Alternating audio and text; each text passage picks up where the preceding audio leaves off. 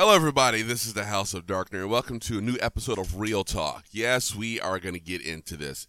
You know, I find this a good day for me. You know why this is a good day? Because I get to talk about the X-Men. Anytime I get to talk about X-Men stuff is always a good day for me. So we're going to get in this.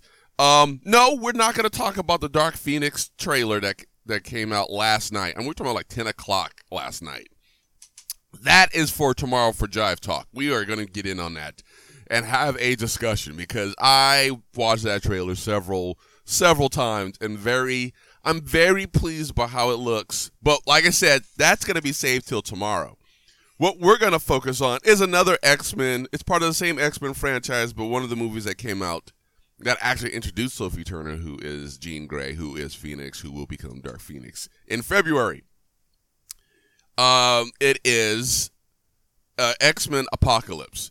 A lot of people, I was reading, I look into stuff. I look how people respond to the X-Men movies because I know the X-Men movies have always been met with a level of, I say apprehension, excitement, a little bit of controversy. It's like kind of up and down, left and right, and back and forth. Because while X-Men, which started in 2000, was great, it was inaccurate, but it was still great. X-Men 2 was great. It was inaccurate, but it was great. X-Men The Last Stand was horrible. X-Men Wolverine Origins was not great. It was flashy, but it was wrong. The Wolverine almost was right. It was almost good. I mean, no, it almost had it. It really did. And Logan can stuff itself. Logan is the Dark Knight Rises of the Wolverine movies. And I'm telling you the truth because based on certain parts of that story, it nullifies not only Days of Future Past, but technically nullifies Dark Phoenix because of what Logan is. And I saw somebody mention that in the comments I was reading yesterday, and I agree with that. So, Fox, y'all don't know what you're doing sometimes. Especially with the Wolverine movies, and you guys missed the mark so hard on Wolverine as in his solo films that I should slap you all in the mouth. I should slap you guys really hard in the mouth. Now, I watched the video, and I'm not even gonna name who it was and blah blah blah blah because I think he's dumb. I'm not gonna lie. I think his view about why he did a video explaining how bad was X-Men Apocalypse, and he put it as really bad, and he explained he sort of explained because he never really gave examples. He never gave a real hard argument. He said the script was bad. I said, what was bad about the script? Help me out here. Well, the dialogue was. Hold on. And I'm not saying he's not allowed to have his own opinion. Go ahead. You can have your own opinion. But I'm going to tell you right now that X-Men Apocalypse actually did very well in theaters. So, and in your face. I lost the train of thought right there. So, it did well, and well enough to get us a fourth movie. So, let's just be real here and consider the fact that after X-Men The Last Stand, we lost all hope of another X-Men movie until First Class came out. And then First Class even helped us to realize that we can have a really good film even though it was still inaccurate. So if we're going to get into it, here's the thing. If we're going to get into it, we're going to get into it like this. All the X-Men movies are inaccurate. This is why I say this, because let's X-Men First Class had the first team of the X-Men consisted of, and let's consider this. It consisted of Mystique, Banshee, Angel, and not Warren, Darwin, Havoc. Yeah, Havoc before Cyclops didn't make sense. Hank is fine because he's supposed to be there. And essentially Magneto, which is, I'm not upset because Magneto actually helped build a school, helped make Cerebro, even though Hank made Cerebro first in First Class in the movie. So there was a lot of inaccuracies right there. Like the First Class team was inaccurate right there. So did it ruin the movie? No, actually it did not. I actually thoroughly appreciate the movie, and I like the fact that you kind of see the birth of the Brotherhood, even though that was not the Brotherhood, but you can see where it started. And it made me appreciate the movies because you could tell they're doing not only doing a fresh take on the X-Men, but and they were showing that they can do the X-Men uniforms because they did have the blue and yellow in the first film. They brought them there, and you could tell in the Dark Phoenix movie they're bringing them back. But so they know what to do. I think Days of Future Past was like by far their best one. First Class was really good. Days of Future Past was fantastic. And then we have Apocalypse, and I thought Apocalypse was great. And this is why I like because Apocalypse led to Xavier realizing that he needs to start training his students to fight. Because after dealing with Apocalypse and dealing with another world-ending individual, he started realizing that his school had to be more than just a school. Because they had all this technology, they had all the stuff they're using, but he wasn't teaching his kids to fight because that's not what his goal was. It makes sense, but then dealing with Apocalypse, it made him realize there had to be more. He had to do more, and that's where you get the X-Men that we know in Dark Phoenix that's coming out in February. So that's one of the things about Apocalypse I appreciate. But let's address the complaints that this video has created, or that he said was wrong with the movie. Now, before I go into, there are some things he said that I partially agree with, but I partially don't. I think there's like two or three things he said that I agree with way, like 100%. I'm like, no, he's right.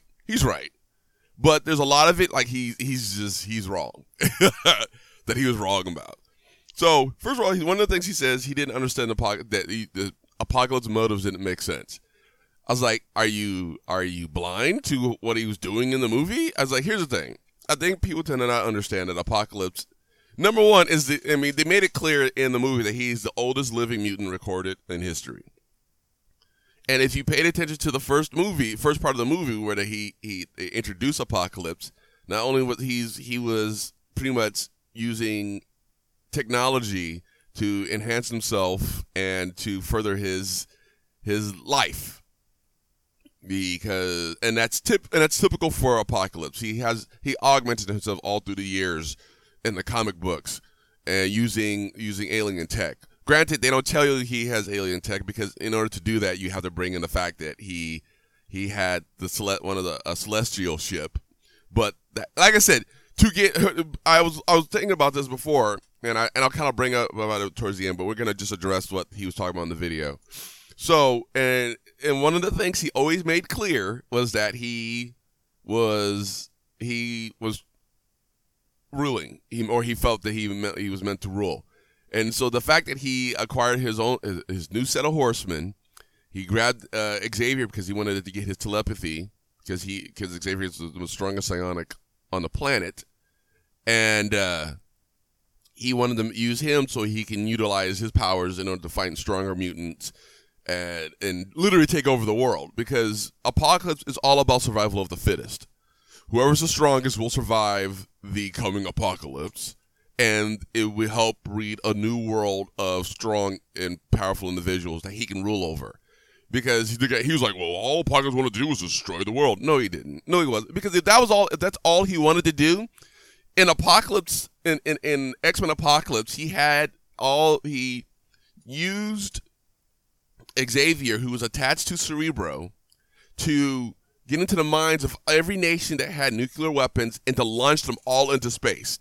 If he was trying to destroy the world, he could have used that as a chance to destroy the world using all the nuclear weapons. But that's not what he was getting rid of them because he's planning on ruling. And the whole thing he was using with Magneto and stuff like that, he was reshaping the world. And those who survived this reshaping were fit to live because they were strong enough. That's a very Apocalypse thing to do. I mean, the fact that he rebuilt his palace and stuff like that, the brother was planning on ruling. He wasn't planning on destroying the world. The brother was planning on ruling because he was doing a lot of stuff in order. Here's the thing: he was doing a lot of elaborate stuff. He was just simply going to destroy the world. That doesn't make sense. So yeah, his motives were very clear. He's like, I don't understand what he was trying to do. I just feel like he wasn't watching. Do you not know how Apocalypse works? He was doing exactly what Apocalypse does. which is evolve, get stronger, and then rule over the strongest. That's what he wanted to do, and he wanted to reshape the world in his image. When he was alive in his heyday, he was worshipped as a god, and that's how it was in ancient Egypt. And so, what do you think he wanted to have happen again? Be worshipped like he was a god. Let's come on, let's go. So, and I know here's the thing, and everybody wants to bring up the controversy about his look. They keep calling, he looks like a better version of Ivan Ooze. I'm going to slap somebody in the mouth if they call him Ivan Ooze one more time. First of all, that's his skin color, right? That's Apocalypse's skin color. Especially after he started augmenting himself. And you do understand, okay. In order for En-Sabah-Nur, by the way, En-Sabah-Nur is his birth name. In order for En-Sabah-Nur to be 100% Apocalypse, he would have to enhance himself with technology. Now, for you guys who don't understand it, you guys want big, gigantic, robot-looking Apocalypse would not. First of all, it wouldn't make sense in the movie, and this is why. Because in order for him to look like that, he needs the celestial armor. The celestial armor, it comes from the celestial ship. So for those who don't know what the celestial ship is, let's even dial it back. I don't know if you guys listened to my previous episode of Jive Talk when I was talking about the movie about the Eternals, which I kind of explained what the Eternals were, and they explained who the Celestials were. The Celestials, for all intents and purposes, are space gods. Gods from outer space. So they're space aliens who were like the oldest and the most powerful, and they have part in creating different parts of humanity. They had part in creating the Eternals, people like Thanos and stuff. And their technology has been used in various things.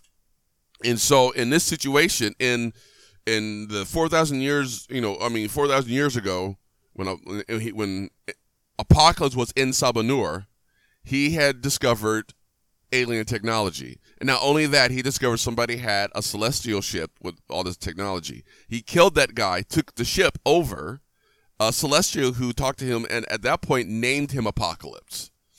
So, in order for him to be the giant robot guy you guys know from the 90s cartoon and the comics, he would need the celestial ship.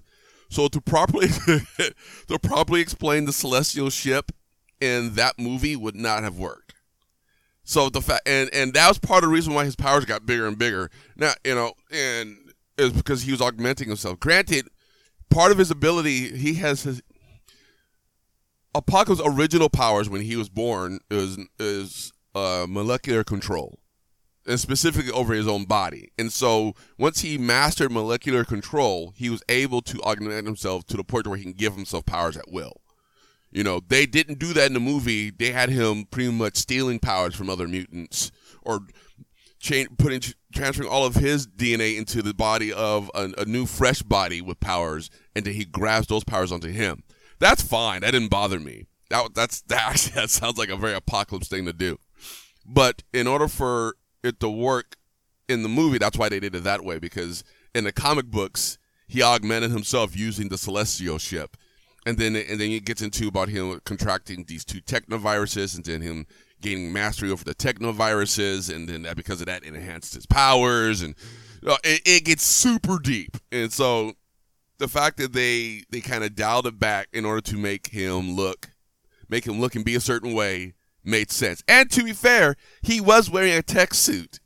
Now, granted, it was based off of Egypt at the time, but Egypt, in some history, they believe that Egypt was the first one to even receive, either the Egyptians or the Mayans to receive alien tech. I mean, you got things like Stargate and like AVP and other movies and stuff and stories that say that in ancient Egypt they received alien technology. That's how they were able to build the pyramids and blah, blah, blah, blah, and all that stuff. So the fact that he technically already had technology, granted it wasn't a celestial ship, but he had technology that essentially created that power transference, or that little bed thing he was on, and transfer his DNA into another person.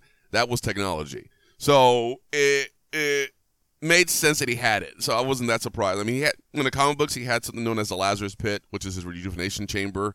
So he can use to sleep over long periods of time and heal himself and augment his abilities. So there's that, and he's also used that on people like Warren Worthington III, which turned into the Archangel. So the fact that he has the ability to do that is not surprising to me. So I think his look was perfectly fine for what he was, because he wasn't full. He wasn't. I'm gonna tell you this right now. Apocalypse in the movie was not 100% Apocalypse. He was about, I would say, he was probably 25% of what he should have been, of what he was. And some people are like, well, I don't think that's fair. Well, sure, fine. Did we get all of what he could have been? No. But he still was unstoppable practically. It took Jean Grey tapping into her latent powers to beat him. But the point is that he was still pretty unstoppable, even though he wasn't 100% Apoc. He wasn't using full-on cybernetic. He wasn't using the celestial armor and stuff like that, and he wasn't at full power. So the fact he didn't have all of his abilities, the celestial armor, the celestial ship, and he was still unstoppable, they did a pretty good job on that. So let's just consider that. And let's not forget that he's like Mystique literally severed his neck. We're talking about carotid arteries and everything, jugular. That's right there, and he survived that. And, he rehealed and everything. So let's not forget who we're dealing with. He was still hardcore in the movie. One of the things he complained about was the tone. What do you mean the tone? The tone wasn't right for the movie. What are you talking about? If you're gonna do a movie about Apocalypse, he's a world-changing, world-ending character. What tone would you prefer? And I know he was saying that a lot of some stuff about it was campy. First of all, let's clarify something. Do you know when this movie took place?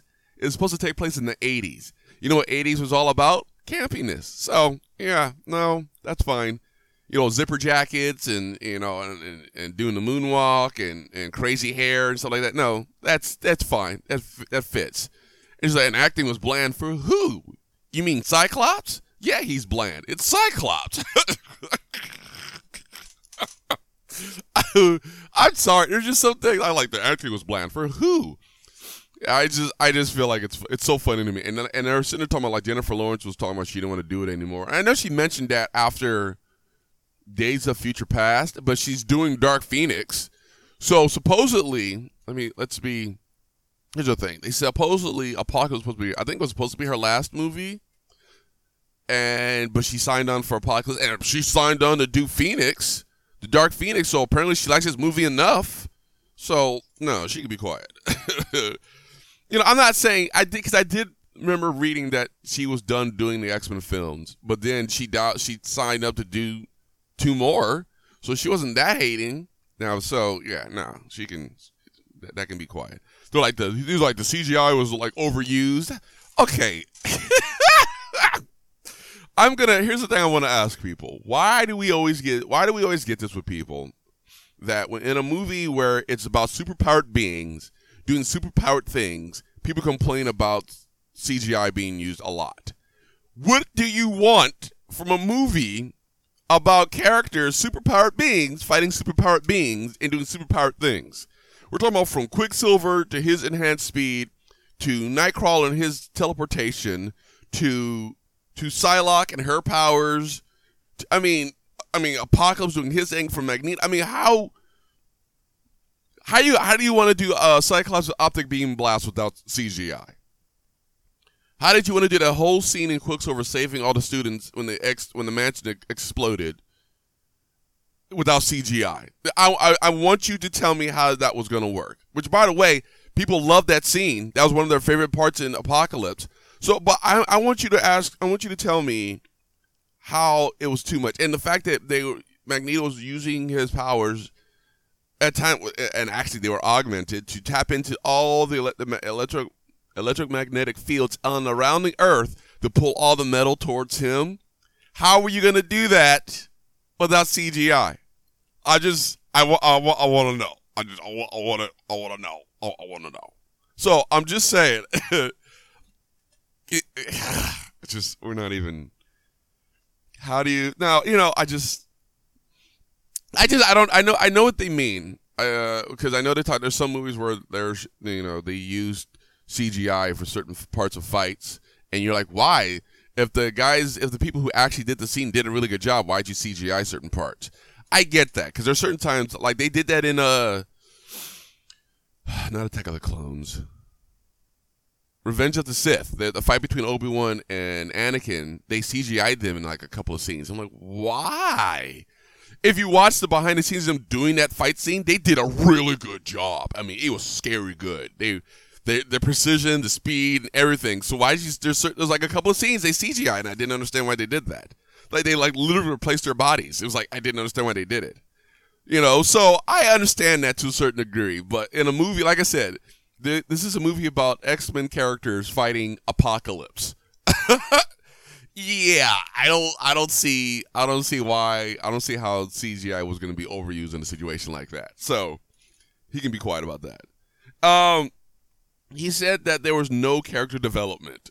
Now, he's right to a certain degree, because some characters didn't get development. Like Archangel didn't get developed, Psylocke didn't get developed. Storm had a little bit of development, not really. Scott and Jean, a little bit, not really. I think Quicksilver did, because he was about his whole arc was about finding his dad, which is Magneto.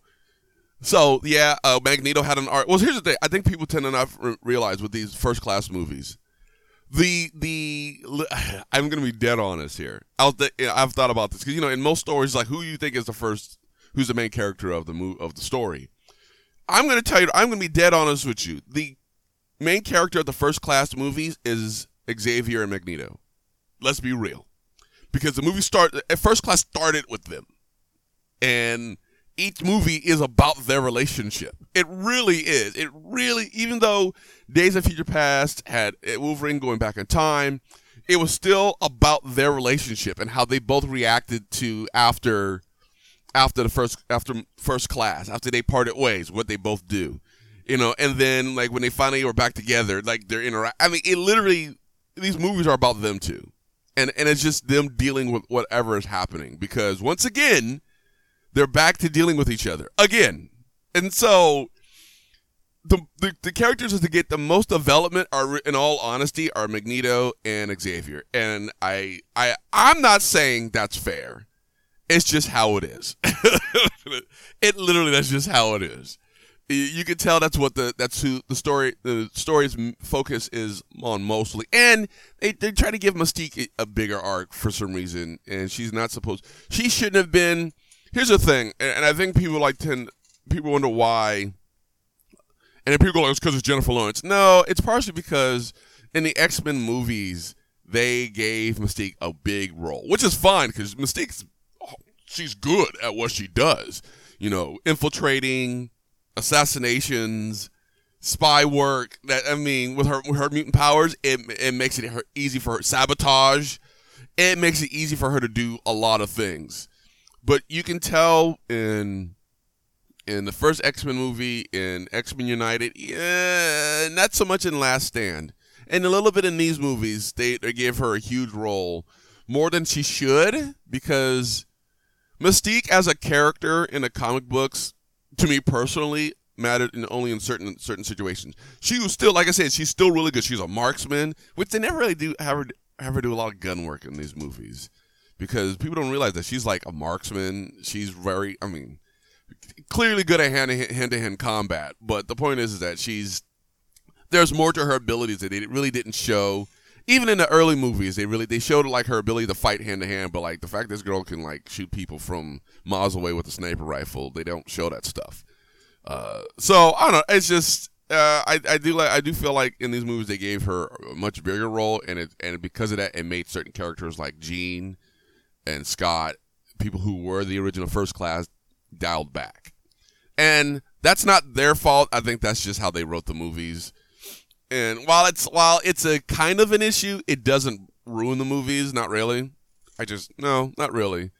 In all honesty, in Days of Future Past, her mutant DNA was key in creating those nomad-looking Sentinels in the future. So she did play a key part in like Days of Future Past to keep making sure she survives and not get captured and stuff like that. So it's kind of important. But I do agree to a certain extent that in Apocalypse, there are certain characters that had a lot of development and certain ones that didn't. Cyclops had no development. Jean barely. Kurt didn't. Kurt Wagner or Nightcrawler didn't have development. Jubilee never has development. Jubilee is in every X-Men movie and never has development. That's a character that doesn't have any development. And I guarantee you, in Dark Phoenix, she's not going to get any in that one. That's a character who always gets, outside of Shadowcat, will always get. Shadowcat became more relevant literally in Last Stand and in Days of Future Past. And because they gave that line like the Rogue, which was not, I don't even understand why they did that. But, and it's probably because it was Anna Paquin. But, and so, yeah, I agree to, like I said, to a certain extent, there was not a lot of character development, at least not for the entire cast. Even what's his face? Stryker had a little bit of development. So I mean, it's here's the thing: when you have a lot of characters in a movie, there are going to be some that not get thrown to the wayside, but get a lesser development in the future in a situation. So it just can't be helped. It sucks, but it can't be helped. They did it in Infinity War. While not everybody had a huge character development. They all had parts in the movie, but not everybody had these huge arcing developments in the film. You know, it was just like Cap was just there. Cap, like Sam, Black Widow. There's all these characters that they were there. They were good parts in the movie. They were helpful in the movie, but they were not. There was like this huge arcing development in the film for them, because and you will get that more because they made it clear that like in Avengers 4, Cap and Natasha are going to have a bigger arc. Same thing with Banner. So in certain moments, sometimes it just happens, and so to crucify an entire film for it is wrong. When you, like I said, when you have that many characters in a film, not everyone's going to get the limelight. Or they're not going to get a lot of it. So, and even in the end, Jean Grey because even Jean Grey had some development in Apocalypse because of her powers and stuff like that. So, it was a little bit. And like Cyclops, like I said, it was a little bit. Was it huge? No. Was it game changing? To a certain degree, it was a little bit. And so, it just, like I said, it can't be helped. We got that many characters. It can't be helped. And I didn't know Ty Sheridan from anything until he played Cyclops. Then I saw him. I was like, oh, that's a guy in Ready Player One. Okay. So I honestly didn't know him very well. And I didn't know Sophie Turner was in Game of Thrones until she showed up as Jean Grey. So to me, that's like that's a lot of a big eye opener for me. So they kind of like were overshadowed by other big names: Michael Fassbender, Oscar Isaac. James McAvoy, Jennifer Lawrence. It's not their fault. It's just that's just how it is. It's in movies, when they were not originally the main characters. They didn't start out in the movie, so it just can't. It's can't be helped. Now in Dark Phoenix, the relationship between Jean and Scott is going to be more. It's going to be more developed, and it has to. In this movie, because the movie is about Jean, so Scott's relationship with Jean is going to be more elaborate at this point. Granted, we're going to talk. I'm not going to. Okay, let's be real. In Dark Phoenix, you're going to see a lot about. It's going to be about a lot about Xavier and his mess. A lot about his relationship with Magneto, his relationship with Mystique. So those things are still going to come into play. Did Beast have a lot of character development in Apocalypse? No, he didn't. Not really. He had a little bit. With him and Mystique, but not a lot. No, he didn't either, and he's been in it since the first movie. So I'm just, his huge development arc was in the first movie, and I think he's gonna have a huge development arc in Phoenix as well. But like in between, like Days of Future Past and Apocalypse, he was just there. And let's be real, he was just there. So, but that can't be helped. That sometimes that just happens. Now, Wolverine's appearance in Apocalypse. For those who haven't seen the movie, Wolverine pops up at a certain point when after Stryker captures some of the X-Men characters, from Raven, Moira McTaggart, Beast, Quicksilver. Who else did he grab? Beast, Quicksilver, Moira. I think that was it. He captured them because they are the original ones he dealt with in Days of Future Past, or at least Beast and stuff. So it kind of makes sense for him to be doing something with Wolverine. He's like, well, it was fan service. Well, yes, it was. Here's the thing: was it fan service? Yes. Was it awesome? Yes. Was it needed? Yeah, a little bit, and this is why. Because we already know the outcome of Wolverine because of the movies, but at the same time, we wanted to see what happened to him after Days of Future Past because his present self was captured. That was fished out of the lake after Magneto threw him in there, and so we know he survived because we see it in his future self in Days of Future Past, and the fact that he's in Logan means he survived. But we want to know what happened to him. So the fact that they showed him that he was being experimented on by Stryker in the facility when he captured the other characters, and the fact that Cyclops and Jean and Kurt released him explains what happened with the character, how he got out. I think that was good. I think it's smart. I mean, the fact they redid it. This is what they did with Days of Future Past. They took X-Men Wolverine Origins and X-Men The Last Stand and slapped them both in the mouth and sent them to their room and retold the story. So they're like, no, that's not what happened to Wolverine. This is what happened to Wolverine. Hey, I'll take that.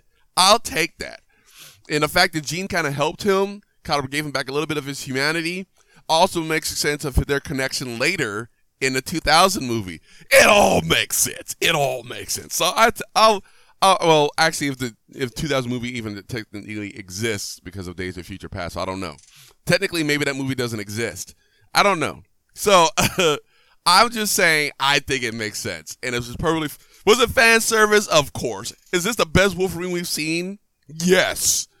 I love Hugh Jackman. I think he was fantastic as Wolverine, and I loved him in The Wolverine. He looks sick, especially when he was fighting the real Silver Samurai, not the giant robot BS, but the real Silver Samurai. And I think he looked great. It's just like Vader in Rogue One. That's the best Wolverine we saw in all these movies. No, I liked him in United. In X-Men United, he's really good. You got to see his Berserker Rage in X-Men United, and I was very happy about that. And he was really good in Days of Future Past. He looked awesome in Days of Future Past. So I feel like his appearance, because he showed up in First Class, he made a cameo appearance in First Class. Was that fan service? Yes. So it makes sense that they would kind of fan service Wolverine again. So I'm okay with that. It's just showing that he still exists in the timeline. While he's may not be one of the characters in the movie from overall, he still exists and he's still there. And I think it's a nice little nod. I don't know. I can never be upset with that. And I can't. I can't be upset with that. One of the issues he also brought up was Mystique's role in the movie. He said that she had a way bigger arc in the past films. No, she didn't. She did not have a bigger arc. She had, I think here's the thing. Her biggest character development was, in every movie, she kind of had a bit of a development in the movie. She, in First Class, it was about her being comfortable with herself. Because, you see Xavier, she was super in love with Xavier, but Xavier was always talking to all these, normal girls at the pub, and he never paid attention to her. Not really. And he only saw her at some point like a sibling more than anything else. And then it wasn't until Eric or Magneto paid attention to her that she started to feel like comfortable with being herself, like her true self. And so it wasn't until he lost her that Xavier paid attention to her. And then when you see her in Days of Future Past, this is after X amount of years where she's no longer with Magneto because she's on the run at this point. She's a fugitive. She's tired of doing dirty stuff with Magneto. So she was like, "Hey, I'm doing my own thing now." She was literally on the run the entire time, and it was kind of like in that arc, she was almost going back to her old ways. She started kind of you can see in actually I take it back. You can see in Days of Future Past, you can see her becoming what she was in Apocalypse, which was essentially like a mutant underground person, really trying to find out what happened to certain mutants she knew, and when she found out they were dead, she went after Trask because it was a revenge thing. But like at the same time, you can see her arc steering into a different direction where she was kind of becoming more of a good guy. Now people are like, well, she was never a good guy in the comic books. That okay, yeah, to a certain degree, but she did work with the X-Men on multiple occasions. There were a time, and there was an X-Men comic book where she was with Bishop and Storm. I forget why they were working together, and they were working together. Bishop had to check her a couple of times, and I think Storm checked her a couple of times, but she still worked with the good guys. Y'all tend to forget, in the X-Men comic books, some of these villains worked with the X-Men or were X-Men members. Sabretooth was at one point. Magneto led the X-Men at one point. Juggernaut was part of the X-Men at one point. I mean, you guys tend to forget some of these villains were X-Men members and vice versa, you know? So it's not outside the realm of possibility for Mystique to steer towards good. Now, could she turn back? Well, of course, because that's usually how X-Men characters work. The revolving door at the X-Mansion is ridiculous. So yeah, it is possible for her to go back to her old ways. Just like Magneto's possible to go back to his old ways, because it's Magneto. That's what he does. Magneto is so back and forth, it's ridiculous. There's one moment he's always like, the mutants must rule over the world, and now they're like, let's work together. And then he's like, all right, leave me alone. And now he's like, let's rule the world. And so he does it all the time. So don't be surprised. I'm not surprised that Magneto's back and forth. I like the direction he took with him in Apocalypse. He was trying so hard to just live a normal life. Brother got married. He had a kid. He had a regular 9 to 5. And it was because he accidentally used his powers to save one of his crewmates is when he got exposed. And then they killed his family. Granted, it was by accident, but they killed his family, made him snap, and feel like that he can never have peace. No matter what he does, he can never have peace. And that's why Magneto, or Apocalypse caught the attention of Magneto. Magneto just doing what he did caught the attention of Apocalypse. And that's why he became one of the 4 horsemen. So, it's not, and especially because Magneto can actually literally destroy the world, using all the magnetic fields against itself. Now, granted, in the comic books, he did use a device to help enhance his powers to do so. But with Apocalypse's help, he was able to do that. So it's not surprising that that Magneto was being used by Apocalypse. So but I just think it was a very smart thing to do with Magneto. But I just feel like to sit there and say that Mystique's roles was much deeper and more in the other movies. They're deep enough, but they weren't like, she wasn't like her role was not like I don't know. I just feel like her role as a character was not pivotal. I think she was more of a pivotal role in Apocalypse, and she will be in this one, because she kind of helped train the current X-Men team, and she's kind of helping lead with Xavier and stuff like that. So she has a bigger role. She has a bigger role in Apocalypse, especially because she's like the mutant underground hero, like unsung hero, in. Like, even, like, Storm idolized her. She fights back, and she takes care of the mutants and stuff like that. And so they, and then when they saw her literally fighting, when she saw her fighting back against Apocalypse, even Storm realized, wow, maybe she's fighting Apocalypse. There's something to this. She changed.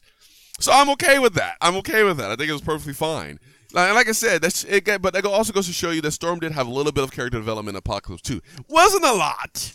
But there was something there. So I'm just saying.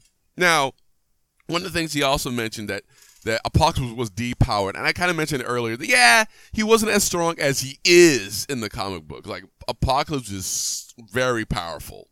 Now let's make it clear, he was very powerful in the movie. Very, very powerful. Was he as powerful as he was in the comic books? No. Could he have been? Yes, but it would have been harder to explain. They simplified Apocalypse for this movie. They really did. I'm not gonna lie, they did. Because, like I said, if you look into like Apocalypse backstory, this boy has a lot of backstory. It's deep, and that's before he even gets into like the 1900s. I mean, but what do you expect? The brother's 4,000 years old. He was alive during like ancient Egypt. You know, he was the first mutant alive in ancient Egypt, or at least recorded in ancient Egypt, and he lived from then all the way till like current time. So yes, he has a lot of backstory. So to do, here's the thing, and I'm just gonna make this clear about Apocalypse. To do 100% accurate Apocalypse would have been its own movie by itself. I'm serious. Or X-Men Apocalypse had to be like a 3-hour film, because the first part of it would have to explain Apocalypse. And I'm serious.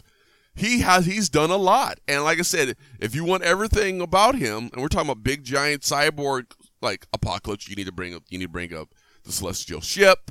You need to bring up the Celestial armor and all the different technology and the technoviruses, all that stuff to make him the way he was in the comic book to fit how he would have been in the movie. And that's a movie by itself. It really is. And you can't montage that. You can't clip that as an intro. There's no, because it needs to be explained. And I would be sitting there explaining to my friends what that meant. And I would have. Oh, so that was when that was the Celestial ship and blah, blah, blah, blah, blah. And so I'm like, so that's why I'm like, you guys, it's the way they did it was a simplified? Yes. Was it bad? Not by any means. So I appreciate what they did, with him. And the fact that he still created his own horsemen and everything was still very smart. I love the fact that he was using the technology from, that he used back in the day in his old, like, palace to pretty much continue to prolong his life and give him more powers to augment himself even more was still really good. It's pretty accurate because he was all about the immortality and augmenting himself to be the strongest. So yeah, no, I think it was perfectly fine. Could he have been stronger? Yes, like I said. But to do that, you would have to tap into other parts of his backstory, which would have been hard to explain without it being like this huge exposition in the movie. And he was complaining about exposition. Like, first of all, make up your mind. Do you want him to clarify things in a movie about a character, or do you want him to just? I mean, I don't know. I feel like sometimes people don't. They can't make up their mind what they want. They're never happy. So here's one thing I will agree with 100%. There was no Mr. Sinister, and I agree with that. They were saying that Mr. Sinister should have been first, and I agree with that as well. Because Mr. Sinister would have led to Apocalypse. Apocalypse would have led to Dark Phoenix. I agree with that. And Apocalypse actually did lead to Dark Phoenix, because even when he saw the power from her, he was like, oh, he understood. So it kind of made him go like, oh yeah, we're leading into Dark Phoenix. Like, he knew. And so when he knew, I knew what they were going to do. The next movie was Dark Phoenix. I was like, oh, they're doing Dark Phoenix after this. And it was just like, it was very clear. But I do agree that they probably should have done Nathaniel first. Nathaniel, a.k.a. Mr. Sinister, because that would have delved more into the genetics part of it. And that would have been a good excuse to bring in Apocalypse, who was about genetics. They essentially, what they did with Apocalypse was put him in a 4,000-year sleep and then wake him up. And he pretty much, his goal at this point was to continue with his task again, to his original plan, which is what he did anyways. Now, granted, I think that one of the things they didn't do for Apocalypse was the fact that the boy's a genius. He's a genius. And so they didn't use that genius intellect in the movie. He was still smart. He was very smart. He still, he learned, he was able to learn fast and stuff like that, and using his powers and stuff like that, and reestablishing like dominance more or less. But they never used his genius intellect, and so you missed out on that. But I do agree that not having Mr. Sinister kind of like preface Apocalypse, they missed out. They missed out on the opportunity, or even have him in the movie, have him revive. They could have had him revive Apocalypse and help him enhance him even more to the point where he's wearing the tech suit. the celestial armor, or it may not even necessarily be called the celestial armor. It could have been used. It could have been augmentation suit or something like that. Oh, you need to wear the suit because it helps further your augment your powers and your abilities and stuff like that. Blah blah blah blah blah. That would have been, there's a way they could have done it, but yeah, the fact that they didn't use Sinister in this was a missed opportunity, and so I agree on that. Now, somebody said, I was reading, that you know what they should have done for the movie? They should have done X-Men First Class, X-Men Onslaught, then X-Men Apocalypse. You guys are a bunch of idiots. First of all, this is why you shouldn't do Onslaught. Onslaught before Dark Phoenix? No. First of all, you understand, in order for Onslaught to happen, Xavier will have to have part of Magneto's consciousness in his mind. But you have to explain how that happened. You can't. The war. No. Onslaught was. First of all, Onslaught was like a 5-parter series because Onslaught kept evolving in different forms. In order to bring in Onslaught, you have to bring in other characters. You have to bring in the Fantastic Four because he went after Franklin Richards. You're biting off a bigger story than you realize. And here's the thing: to do Onslaught before Apocalypse, to do Onslaught before Dark Phoenix, no. Do Onslaught before the Brood? Oh, God, no. I was just like, no. It's like the worst idea ever. Onslaught would have been good to see? Yes. Should you do it before Apocalypse or Dark Phoenix? No. No. And I read on there that somebody said that Logan was a better movie, and I will slap you in the mouth. That there's no way Logan's better than Apocalypse. And here's my reasons why. The story didn't make sense. What was the real plot? Because you want to talk about the plot didn't make sense for Apocalypse. What was the plot to Logan? Oh, he's just living life in the desert, and on the run because Xavier killed all the mutants and killed the X-Men and blah, blah, blah. You know how all the mutants died? They put something in the water. I'm dead serious. They put something in the water. Do you know why Wolverine was dying? He was dying from metal poisoning. Do you understand that's not even accurate? Now, granted, yes, that's why his mutant powers were kicked up to 100% because he had foreign objects in his body, which is the adamantium. But in the comic books, he didn't die from metal poisoning. And actually, in the comic books, you know why his healing factor stopped working? It's because he was hit with a serum that actually neutralizes his healing factor. And the fact that they literally killed off all the mutants and killed off all the X-Men after everything that happened in Days of Future Past made no sense. So Logan as a story and as a movie can stuff it. And the relationship between him and X-Men 23 was dumb. Stuff it. I will fight anybody about that. I will, right now, we go outside with foam bats in my backyard. I have a big backyard. We'll chase each other and hit each other with foam bats, and I'll fight you on on Logan being better than Apocalypse. I will do it, and I will not feel bad about it. I'm serious. Story-wise, Logan was dumb. Oh, Logan literally is the Dark Knight Rises of the X-Men series. I can't believe he would say that. Now, with all that said, here's my issues. And I only had a couple of issues. I didn't like the fact they had Betsy working for Caliban. And for those who don't know who Betsy is, I'm talking about Elizabeth Braddock, a.k.a. Betsy, a.k.a. Psylocke. She was like an underling of Caliban. What? This girl was an assassin at one point in her life. She worked for the Hand, and she's working for Caliban? No!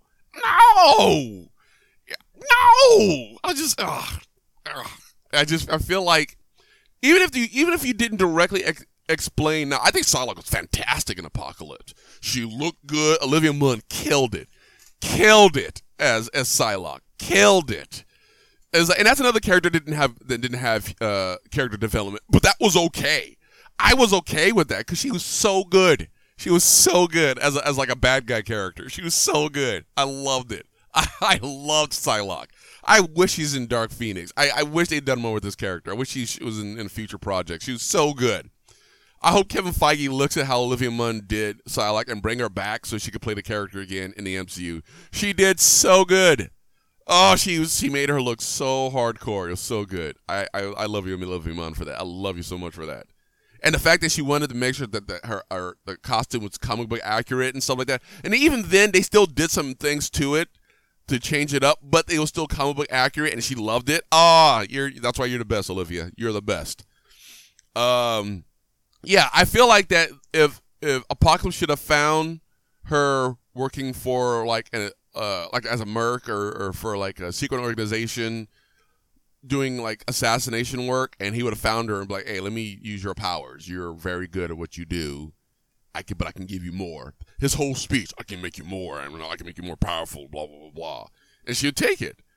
And one of the things I also didn't like, that they turned Warren Worthington III, a.k.a. Angel, a.k.a. Archangel, into a cage fighter. I thought that was dumb. I know it was a way to introduce how people were treating mutants, and especially in the 80s. They're taking them and putting them in cage fights and stuff like that, and that gives you more a backstory for Mystique and how she saved Nightcrawler and stuff. So that's fine. It could have been anybody else, and I understand that they did that to introduce Warren. So when Apocalypse found him, he can turn him into Archangel. I get it. You almost can't have Apocalypse without Archangel, and I get it. Granted, he didn't have a big role either. He just was one of the horsemen of Apocalypse, which is fine. That doesn't bother me. Warren was not one of my favorite characters anyways in the comic books, and I only liked him back when he was... Here's a couple of times I liked him. I liked him when he was one of the horsemen of the Apocalypse. Of Apocalypse. And I liked him when he had a relationship with Psylocke, because there's a Crimson Dawn comic book series where he was with Psylocke, and because Psylocke almost died fighting Sabretooth in a previous comic, and at that time I think they were together, and so Archangel went and made some deal to save her life, but by doing that, it gave her the Crimson Dawn, which is that red. She had a red tattoo over her eye. And she had that for a while, but it made this really cool story arc when it was just them two fighting these bad guys. It was so good. But that was the only time I actually liked Archangel. I mean, he kind of came he was a tool before he was Archangel, then he became a tool later. In the Extreme X-Men comic books, he was kind of a tool. So, so him not having a bigger role in the story didn't hurt my feelings that much either. One of the other things I didn't like was they killed Havoc. They killed Alex Summers. Why they kill him, I have no idea. I know they used... I know if this was kind of a way to push Scott to do more, but there's a way they could have done that. Here's a way they could have done it. They could have had Apocalypse capture Alex and made him a horseman. That would have pushed Cyclops to do more, not kill him. I think killing him was a bad decision. I know it was for story-driven stuff to get Scott to be like, oh no, I need to do more. I lost my brother. Let me do more. But I feel like if they made him a horseman, that would have pushed him to do more. And I'd have been okay with it. I would have rather have that. No, I liked everybody who was a horseman. Storm as a horseman was really good.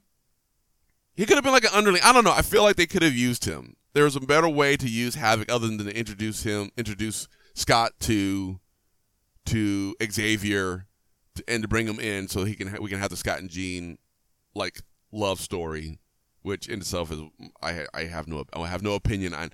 I have no opinion to give about the Scott and Jean love story. Yeah, we know it has to happen. There's no Wolverine to make it worse, or not to make it worse, to challenge it, because. Anyways, because Wolverine and Jean were the best anyways. So, but that's not the point. The point is that I didn't like the fact they killed Alex. And I think that was a bad decision in a situation where the character himself was not used a lot anyways. The fact that he showed up in Days of Future Past, but he was like not useless, but he was kind of pointless. It was just to show that he still existed, that he was in the military at the time, and that they were using mutants. It was a way to explain what they were using mutants for during the Vietnam War, and Stryker was in charge of those mutants, and she helped pretty much get them out, so they're not being used and abused by the military. That's fine. And the fact that they had him come back in Apocalypse, I was okay with that. I would have been more okay with him running around with Xavier investigating in Sabanur. Like, seriously, if he was out there investigating who Apocalypse was with Xavier, like have them be like a team while Scott and Jean were doing their thing at the mansion, that would have been really cool, and not kill them all like they did. I think that was dumb. But other than that, I love that movie. Like I said, I think the fact that it pushed Xavier to realize that he has to train his students to fight, to defend themselves in the fight, is very good. And people are mad, like, well, it looks like they're trying to turn the X-Men into the Avengers. Have you not read a comic book? The X-Men are the Avengers for mutant kind. Have you not paid attention? Go read. There's a X-Men Essential X-Men like graphic novel. It's all the old 1970s X-Men, 1960s, 1970s X-Men comics. What do you think they were doing back then? They were fighting Magneto and stuff like that. They're preventing him from taking over places and using nuclear weapons against the world and all this stuff. That's what they were doing back then. So to sit there and be like, well, I can't believe they turned him into a team and started helping them defend the city, defend the world. That's what they did. It was now after they did it more so in like later comics because of stuff, but most of the time their fighting was more mutant related. It was all but they still did it. So stop acting like it's new. And there's an X-Men. There's a Astonishing X-Men. In the Astonishing X-Men, I might have mentioned this before. In Astonishing X-Men, this is a story arc where they bring back Colossus because they were using Colossus' body to create the cure for the mutant gene. But in order for it to work, they needed a live host, so they brought Colossus back. They used alien technology and brought him back to life, and that's where Kitty finds him in this like chamber. And like, he was literally a prisoner and a test subject. But in that comic, Cyclops like we need to give a more positive publicity for mutants because at the time I think were they still 137 at the time? It's still after like the House of M phenomenon, so they were still like not in the best light right at that moment. But so part of what they did was patrol the city and stop and crime fight. And so the fact that they're doing it in the movie is actually accurate because they did it in the comics, and even Cyclops was like, we're doing this.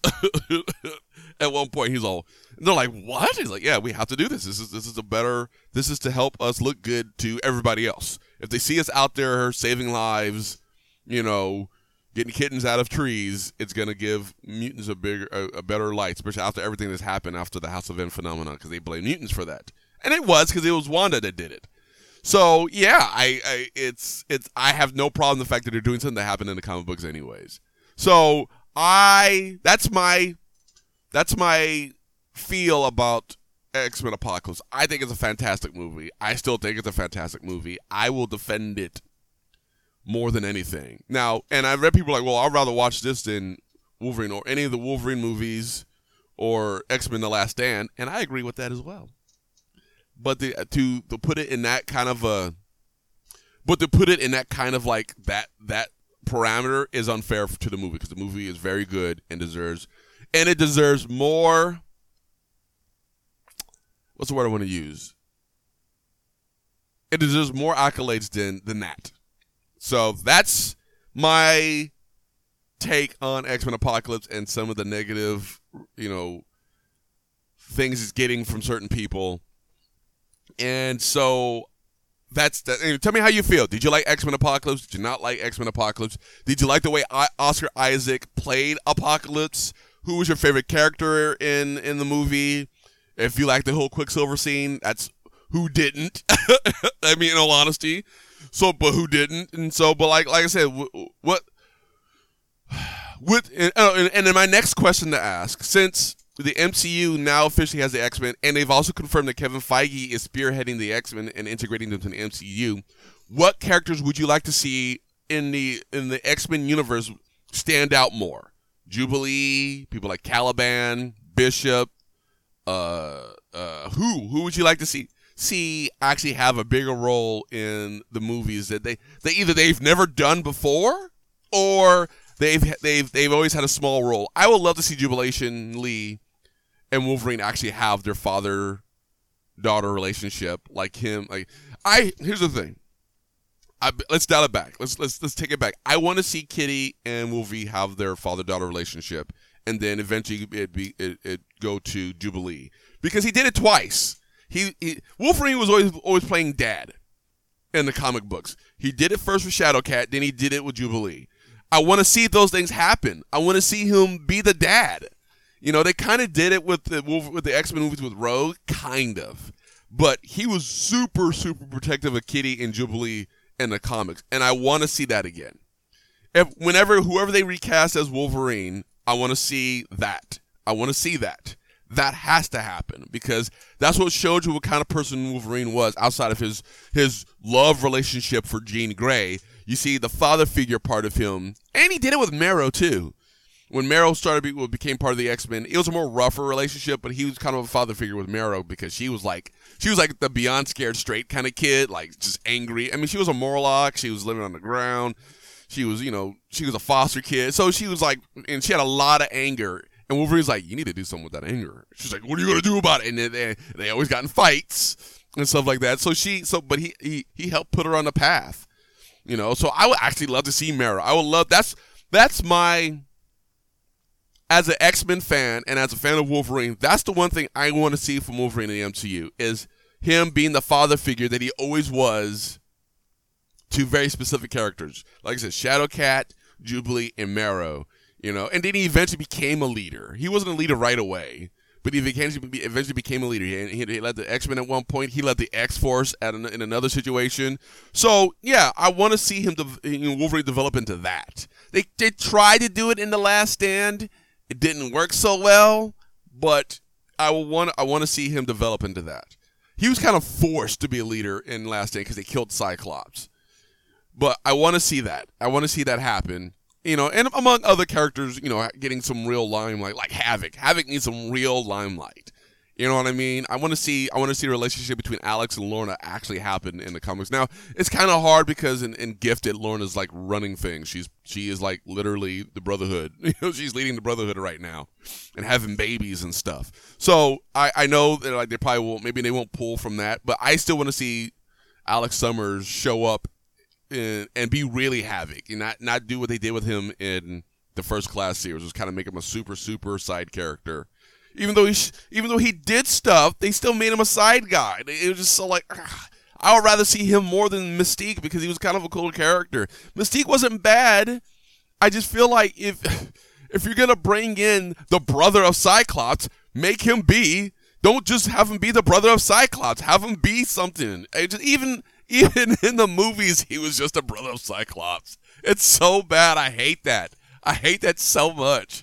It's like, if you're gonna have him be there first, make him big, make him important, give him a reason outside of bringing in Scott because that's what I need. That's what I need. I need these characters who were never really given the proper honor and respect as X-Men characters or mutants, to have that in the MCU.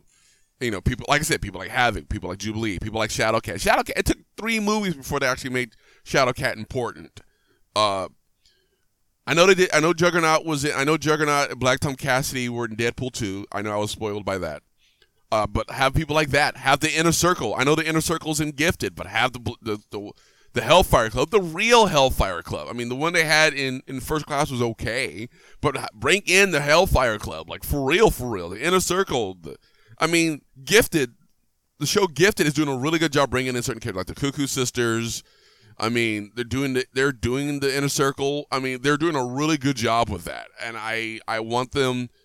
The fact that Lorna is a character, I'm just like, is one of the main characters in the show. It shows you that like they knew what they did wrong and what they're trying to do, and so I appreciate that. So, but do that with the X-Men franchise. Bring in these characters that a lot of us appreciate.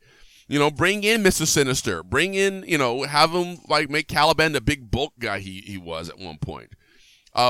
Bring in Magneto again and have, bring in, because Magik's going to be in New Mutants, so bring in Colossus and Magik, have Magik die, have Colossus become an acolyte of Magneto, because he did turn at one point. And then, so, I mean, there's whole things you can do with the Legacy virus, I mean, the Cure, the war with Magneto, the Asteroid M, Genosha. I mean, there's so many things that can be done. So, that's what I think we should get from the MCU. But let me know what you guys think. What? Two questions. What did you like or did not like about X-Men Apocalypse? Because there's both sides of that. And what would you love Kevin Feige to do with the not only X-Men characters but mutants in general? Because now the term mutant is now going to be introduced into the MCU, so that opens the door to every mutant that exists in Marvel Comics. So who would you like Kevin Feige to literally bring forth in the MCU, especially through the X-Men? There you go. Those are your two questions right there. So this has been a long one, but I knew it was going to be a long one because I had a lot to say about X-Men Apocalypse and about my people, the X-Men. Because like I said, I always look forward to talking about X-Men because they've always been my favorite ever since I was a kid, and they're the ones that got me reading the comic books in the first place. So I will never not want to talk about X-Men. And guess what? We're going to be doing it again tomorrow. So you guys have a good one.